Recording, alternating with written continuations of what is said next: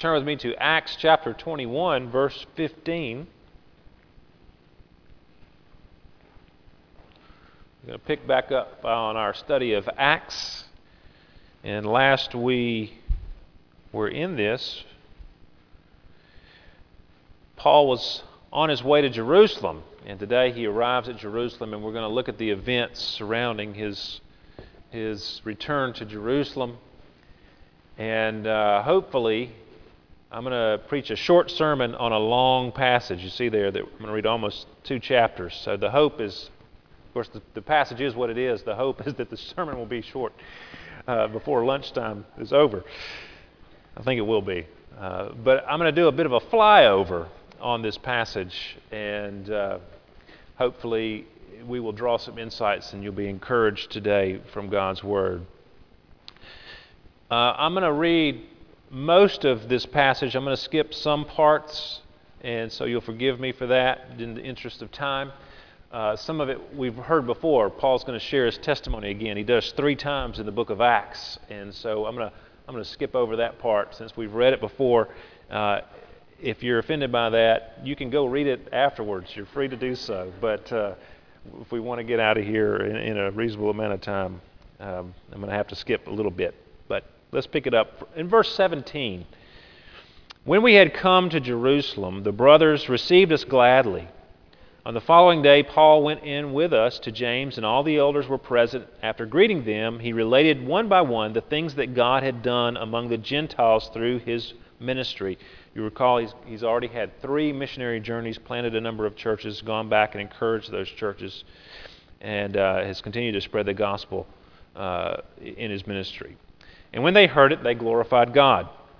And they said to him, "You see, brother, how many thousands there are among the Jews of those who have believed. They are all zealous for the law, and they have been told about you that you teach all the Jews who are among the Gentiles to forsake Moses, telling them not to circumcise their children or walk according to our customs. What then is to be done? They will certainly hear that you have come. Do therefore what we tell you. We have 4 men who are under a vow," probably a Nazirite vow. "Take these men and purify yourself along with them, and pay their expenses so that they may shave their heads. Thus all will know that there is nothing in what what they have been told about you, but that you yourself also live in observance of the law. But as for the Gentiles who have believed, we have sent a letter with our judgment that they should abstain from what has been sacrificed to idols, and from blood, and from what has been strangled, and from sexual immorality." Then Paul took the men, and the next day he purified himself along with them and went into the temple, giving notice when the days of purification would be fulfilled and the offering presented for each one of them. When the 7 days were almost completed, the Jews from Asia, seeing him in the temple, stirred up the whole crowd and laid hands on him, crying out, "Men of Israel, help! This is the man who is teaching everyone everywhere against the people and the law and this place. Moreover, he even brought Greeks into the temple and has defiled this holy place." For they had previously seen Trophimus the Ephesian with him in the city, and they supposed that Paul had brought him into the temple. Then all the city was stirred up, and the people ran together. They seized Paul and dragged him out of the temple, and at once the gates were shut. And as they were seeking to kill him, word came to the tribune of the cohort that all Jerusalem was in confusion. He at once took soldiers and centurions and ran down to them. And when they saw the tribune and the soldiers, they stopped beating Paul.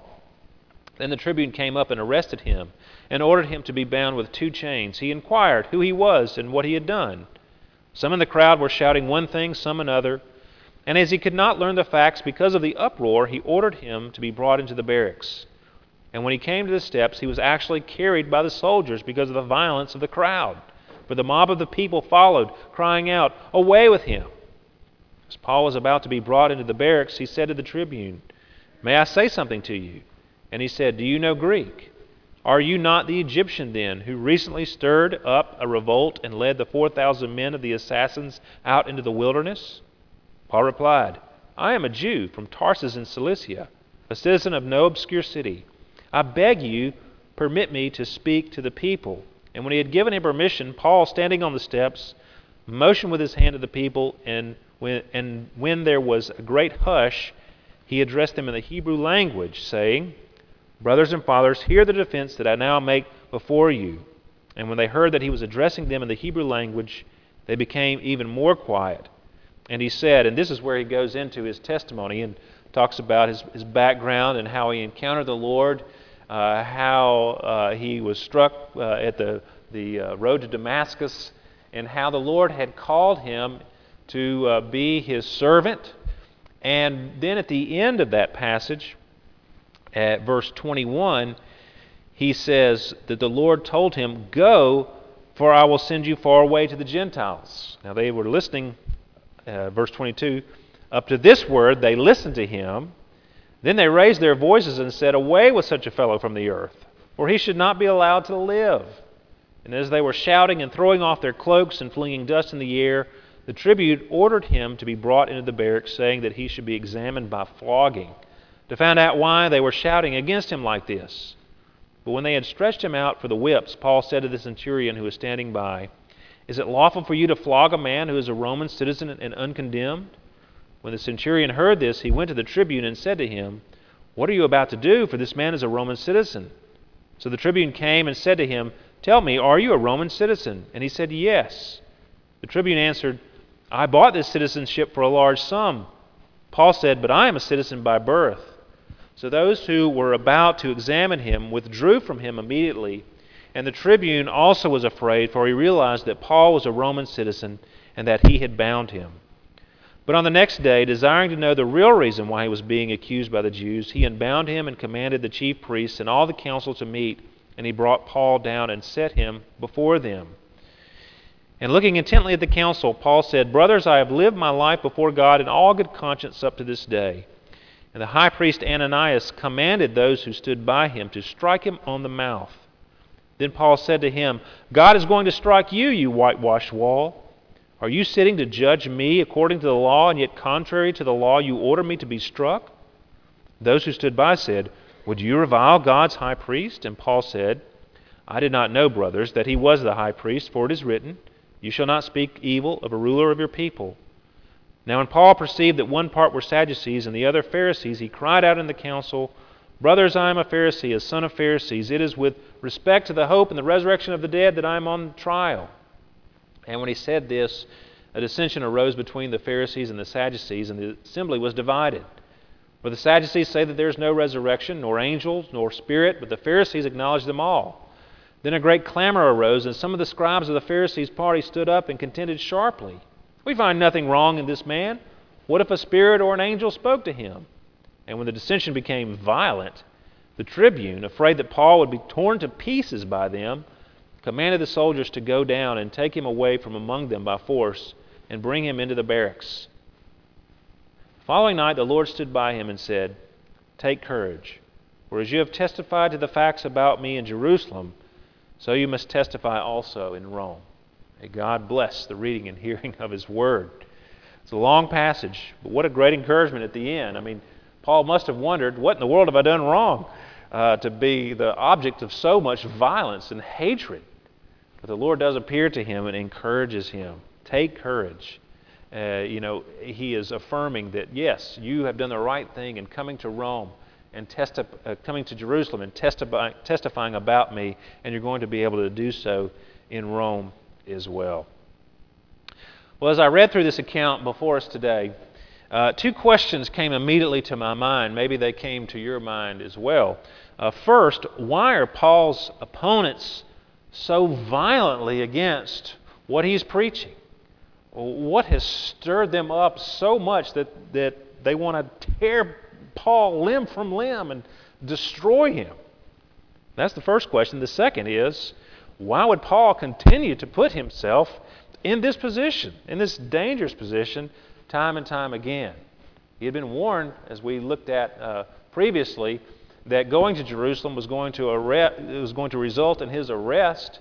And all throughout the Mediterranean, as he preached the gospel, time and again, he was facing opposition and persecution and trials and tribulations and being stoned and left for dead and whipped and beaten, etc. Why would someone continue to do this?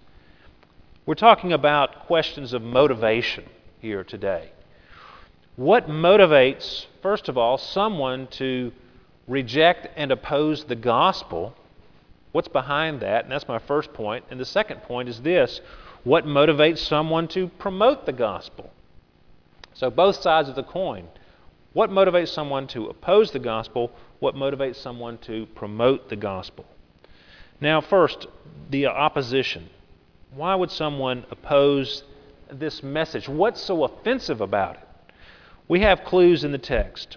Verse 20 of chapter 21, James is explaining the attitude of the people in Jerusalem. They're zealous for the law, he says, and they have been told about you that you teach all the Jews who are among the Gentiles to forsake Moses. That would be the ceremonial law, particularly. And telling them not to circumcise their children or walk according to our customs. So Paul, of course, is saying, yes, the law is not what saves you. It's not by circumcision or following the ceremonial law or by certain Hebrew customs that a person is saved. You're saved by grace. You don't have to check off a list. You don't have to follow a set of rules that are just Hebrew customs. No, you're saved completely by the free gift of God in Christ. In verse 28, when they see Paul and his days are almost finished after he completes this Nazirite vow that he and those other men are engaged in, they cry out, "This is the man who is teaching everyone everywhere," a little exaggeration there, but everyone everywhere against the people and the law and this place. And then in 21 of chapter 22, when he says that God has sent me to the Gentiles, they're like, away with such a fellow from the earth, for he should not be allowed to live, because he's going to the Gentiles with the gospel. Now the reason they felt this way was because the Jews treasured their status as God's people and found it difficult to accept that God was grafting in, to use Paul's language, grafting into the people of God, the Gentiles, people from outside of their race, people who didn't follow their customs, people who didn't abide by the ceremonial law. And those Gentiles who were included, they didn't live in places where there were the temple and do those sorts of things that the Jews did. Paul was preaching as he went about on his missionary journeys. He was preaching the good news that through Christ alone, by grace alone, anyone can become part of God's family. It didn't matter what your race was. You didn't have to be from a certain race. You didn't have to conform to a certain standard of behavior. You didn't have to meet a list of requirements. Free salvation offered to anyone who would.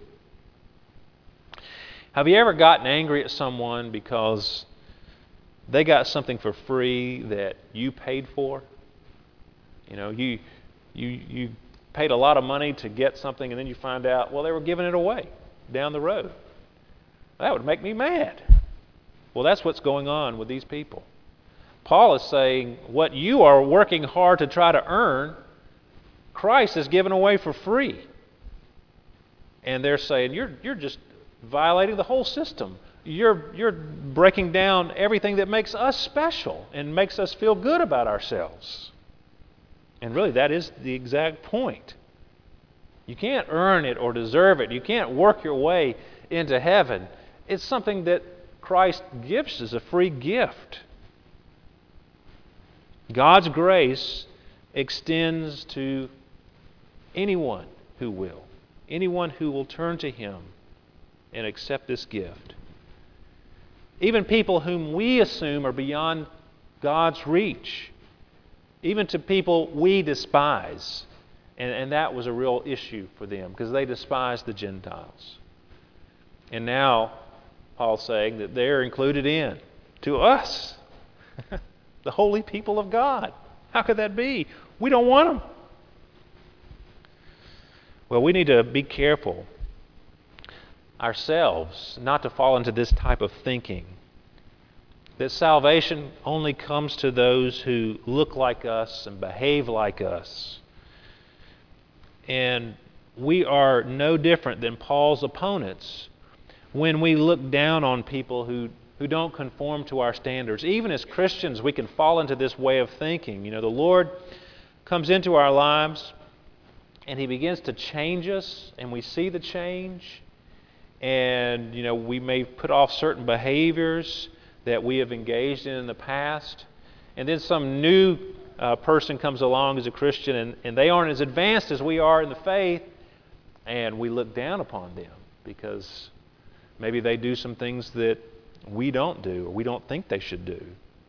And we become pharisaical in the way that we treat other people. It's easy for us to fall into and to use our progress in sanctification as an opportunity for pride.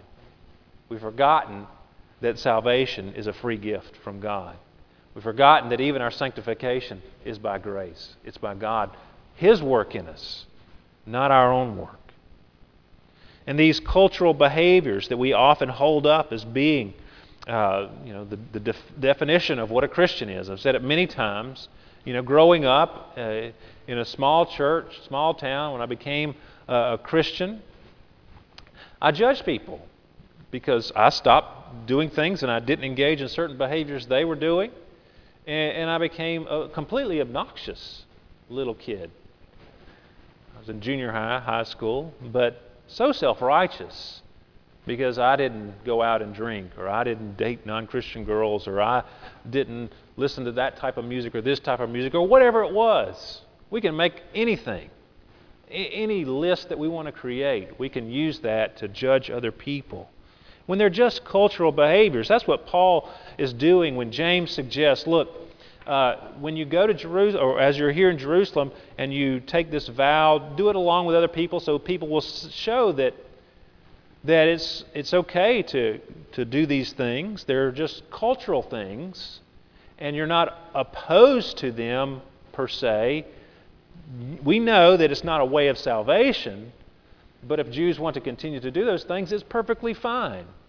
The only thing that we've required of Gentiles is that pastoral letter from Acts 15, that they refrain from certain practices that were very offensive to their Jewish brothers, like eating meat with the blood and that sort of thing. 1 Corinthians 9 is the principle upon which Paul is operating here. He says, "For though I am free from all, I have made myself a servant to all, that I might win more of them. To the Jews I became as a Jew," or I become as a Jew, "in order to win Jews. To those under the law I became as one under the law, though not being myself under the law, that I might win those under the law. To those outside the law I became as one outside the law, not being outside the law of God, but under the law of Christ, that I might win those outside the law.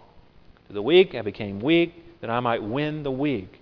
I have become all things to all people, that by all means I might save some. I do it all for the sake of the gospel, that I may share with them in its blessings." So you see here, Paul is flexible when it comes to non-essentials.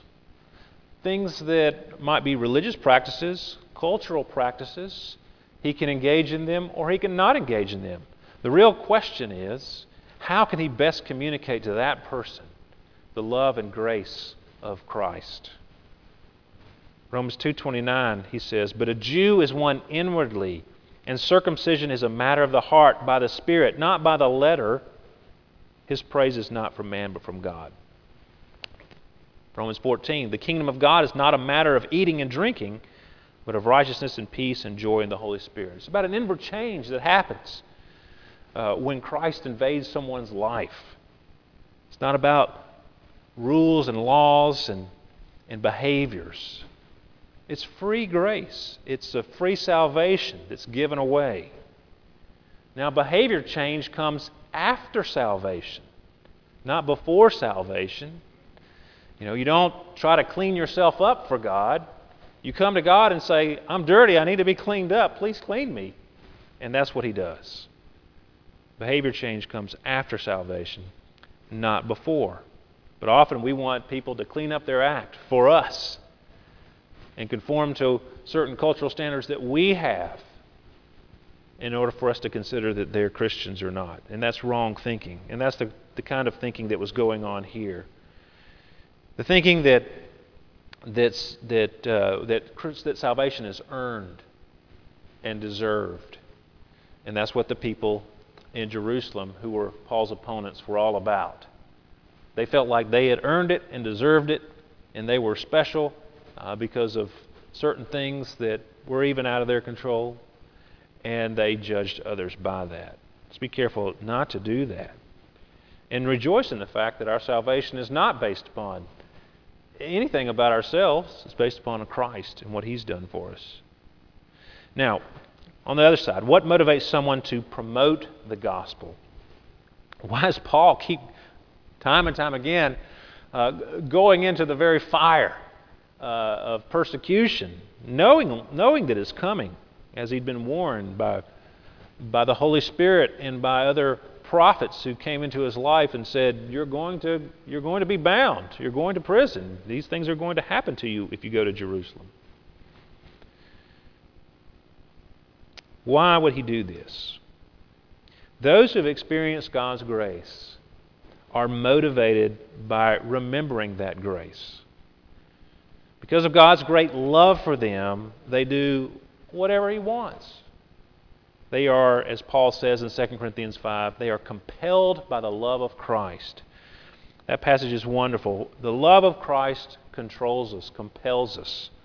Because we have concluded this, that one has died for all, therefore all have died, and He died for all, that those who live may no longer live for themselves, but for Him who for their sake died and was raised. You know, there's been a lot of talk about this big lottery that's been going on, something like 800 million, the biggest one ever. And I got friends who were trying to win it all. And I was thinking about that. You know, if you went up to, say, the office and there was the main guy of the lottery guru person, and he said, look, you don't have to choose any numbers or play this game. I'll just give you the 800 million for free, no obligation. Here, take it. And he took it and he said, by the way, anybody that wants 800 million, I'll give it to them as well. Just tell them. Now, would you keep that knowledge to yourself? And you've got $800 million. I mean, how much more do you need? You've got as much as you would ever spend in your lifetime. And why wouldn't you go and say, hey, look, there's a guy giving away $800 million here. It's free. There's no obligation. He's giving it away. I mean, you would want to put it on the news and tell everybody about it. Sure. Well, that's what Paul's doing. Paul has received the greatest gift, something that's worth more than $800 million. You know, Jesus said something very interesting. He says, what would it profit a man if he gained the whole world but lost his soul? And what he's saying there is your soul is more valuable than the whole world. That's a lot more than $800 million in the world. Your soul is worth more than the whole world. If you gained the whole world and lost your soul, you would not be well off. But if you gained your soul and lost the whole world, you would have everything. More than the world. So the soul, your soul, is worth more than anything. And Christ has come and died for your soul, paid the price for your soul. And He's saving it for free. He doesn't ask you to do anything in order to save it. He did it all. He did all the work Himself when He came and died in your place so that your soul could be cleansed. See, Paul knew this. He experienced this. He experienced that grace, and he just wants to share it with people. I mean, what else would motivate you to go to these people, to try to share the gospel with them? You know, he's going through all these steps and these rules and laws that he doesn't really have to do, but he's trying to gain a hearing from these people. And then they start beating him and want to tear him limb from limb, and the authorities have to come in and rescue him. And as they're taking him into the barracks so he doesn't die, He says, can I turn and talk to these people some more? I mean, who does that? Someone who has some good news to share with people. And that's what Paul is seeking to do, to share this message of salvation, free gift of grace. You know, the author here, Luke, throughout the book, he's showing us time and again things that are similar between Jesus and Paul. He also he records similar things that Peter does and Paul does. Same things. He's showing the parallels. And what he's showing is that Jesus, even though he's ascended, he's still working. He's working through Peter. He's working through Paul. They are reflections of Christ in the world. Paul especially here. Several reasons. First, Jesus knew that going into Jerusalem was going to result in his death. He went willingly. Paul does the same thing. Second, Paul is at the temple. He's accused of teaching against the law in the place, and that's what Jesus was accused of as well, speaking against the temple.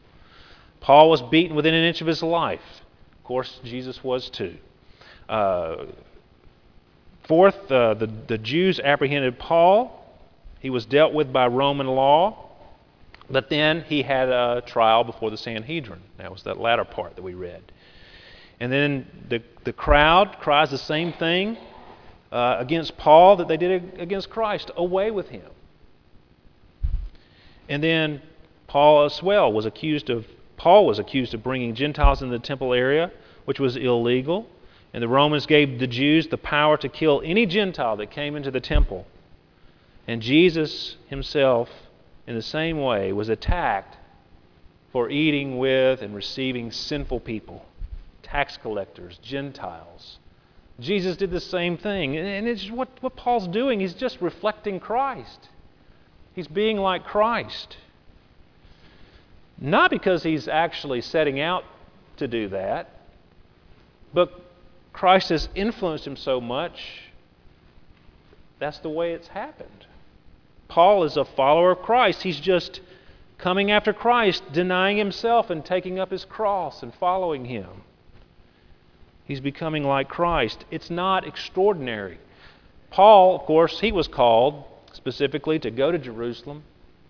You and I are not called, probably, none of us are called to go physically to Jerusalem and to preach the gospel there. Might be, I don't know, but odds are probably nobody here. But we are called to take up our cross and follow him. We are called to reflect him into the world, and that might call for us to go to a difficult place, to do something that is difficult for the sake of the lost, to put ourselves in the fire and the flood. You know, Luke is really showing us not that Paul is exceptional, but that he's unexceptional. That anyone who follows Christ is going to suffer. Paul himself said it. All who desire to live a godly life in Christ Jesus will be persecuted. And this is not something spectacular that Paul is doing. This is the Christian life. But the wonderful thing about it, and this is my final thought here, is that as we follow Christ into those difficult places and even suffer for his sake, it helps to show Christ to the world. Paul says something interesting in Colossians. He says, I rejoice in what was suffered for you, and I fill up in my flesh what is still lacking in regard to Christ's afflictions for the sake of his body, which is the church. Paul says, when I suffered, I'm filling up in my flesh what is lacking in Christ's affliction. Now, there's nothing lacking in Christ's affliction, of course. He suffered fully and completely for sin.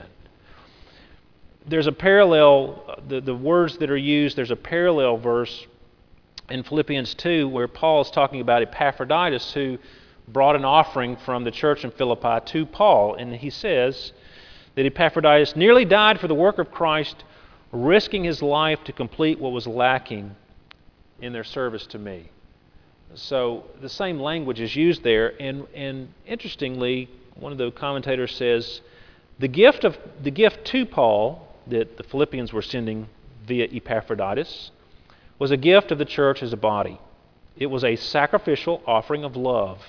What was lacking, and what would have been grateful to Paul and to the church alike, was the church's presentation of this offering in person. This was impossible, and Paul represents Epaphroditus as supplying this lack by his affectionate and zealous ministry. So to look at that verse in Philippians and think about the one in Colossians where Paul is filling up what is lacking in Christ's afflictions, John Piper says this: Christ has prepared a love offering to the world by suffering and dying for sinners. It is full and lacking in nothing except one thing: a personal presentation by Christ Himself to the nations of the world.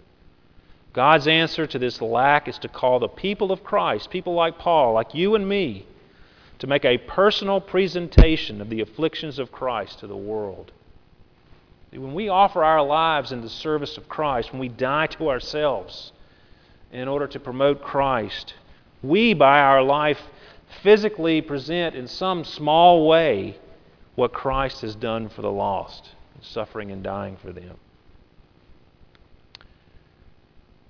So we think about that, and we think about what God has called us to. Yes, we aren't called probably to go to a foreign land, but there's plenty of difficult places and difficult people in our lives who need to hear the free message, the free gospel, the message of the free gospel of grace. Number one, do you value that message yourself? Have you turned to Christ? Have you stopped saying, Lord, I'm going to try harder. I'm going to try to do better. I'm going to start trying to improve. I'm going to make all these New Year's resolutions. Drop all that and just go to Christ. Okay? Drop all that business and go to Him and say, Lord, I can't fix it. Please help. That's all you need to do.